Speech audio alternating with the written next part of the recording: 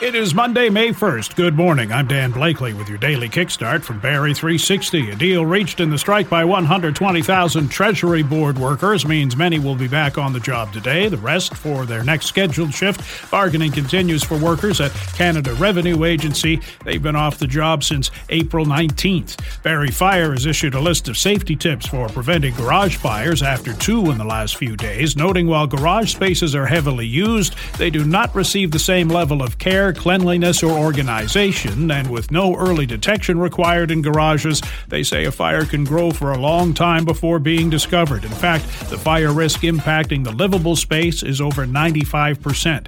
Among other things, fire officials urge people who use the garage as a smoking lounge to ensure their butts are fully extinguished in a metal pail filled with sand or water, that items such as paint, old tires, and oily rags that are easily combustible are properly stored, and that clutter is kept to a minimum. Smoking is blamed for the garage fire on Saturday at a home on Cundles Road East. Expect delays this month along Lakeshore Drive between Tiffin and Manette's Point. It's getting some new asphalt. Crews were busy last week doing advance work on the curbs. Bradford to Essa to Burton, the closest alternatives if you're leaving downtown. It is Smile Cookie Week at Tim Hortons. Proceeds from the sale of the cookies will go to a number of recipients in the region, including RVH and Hospice Simcoe.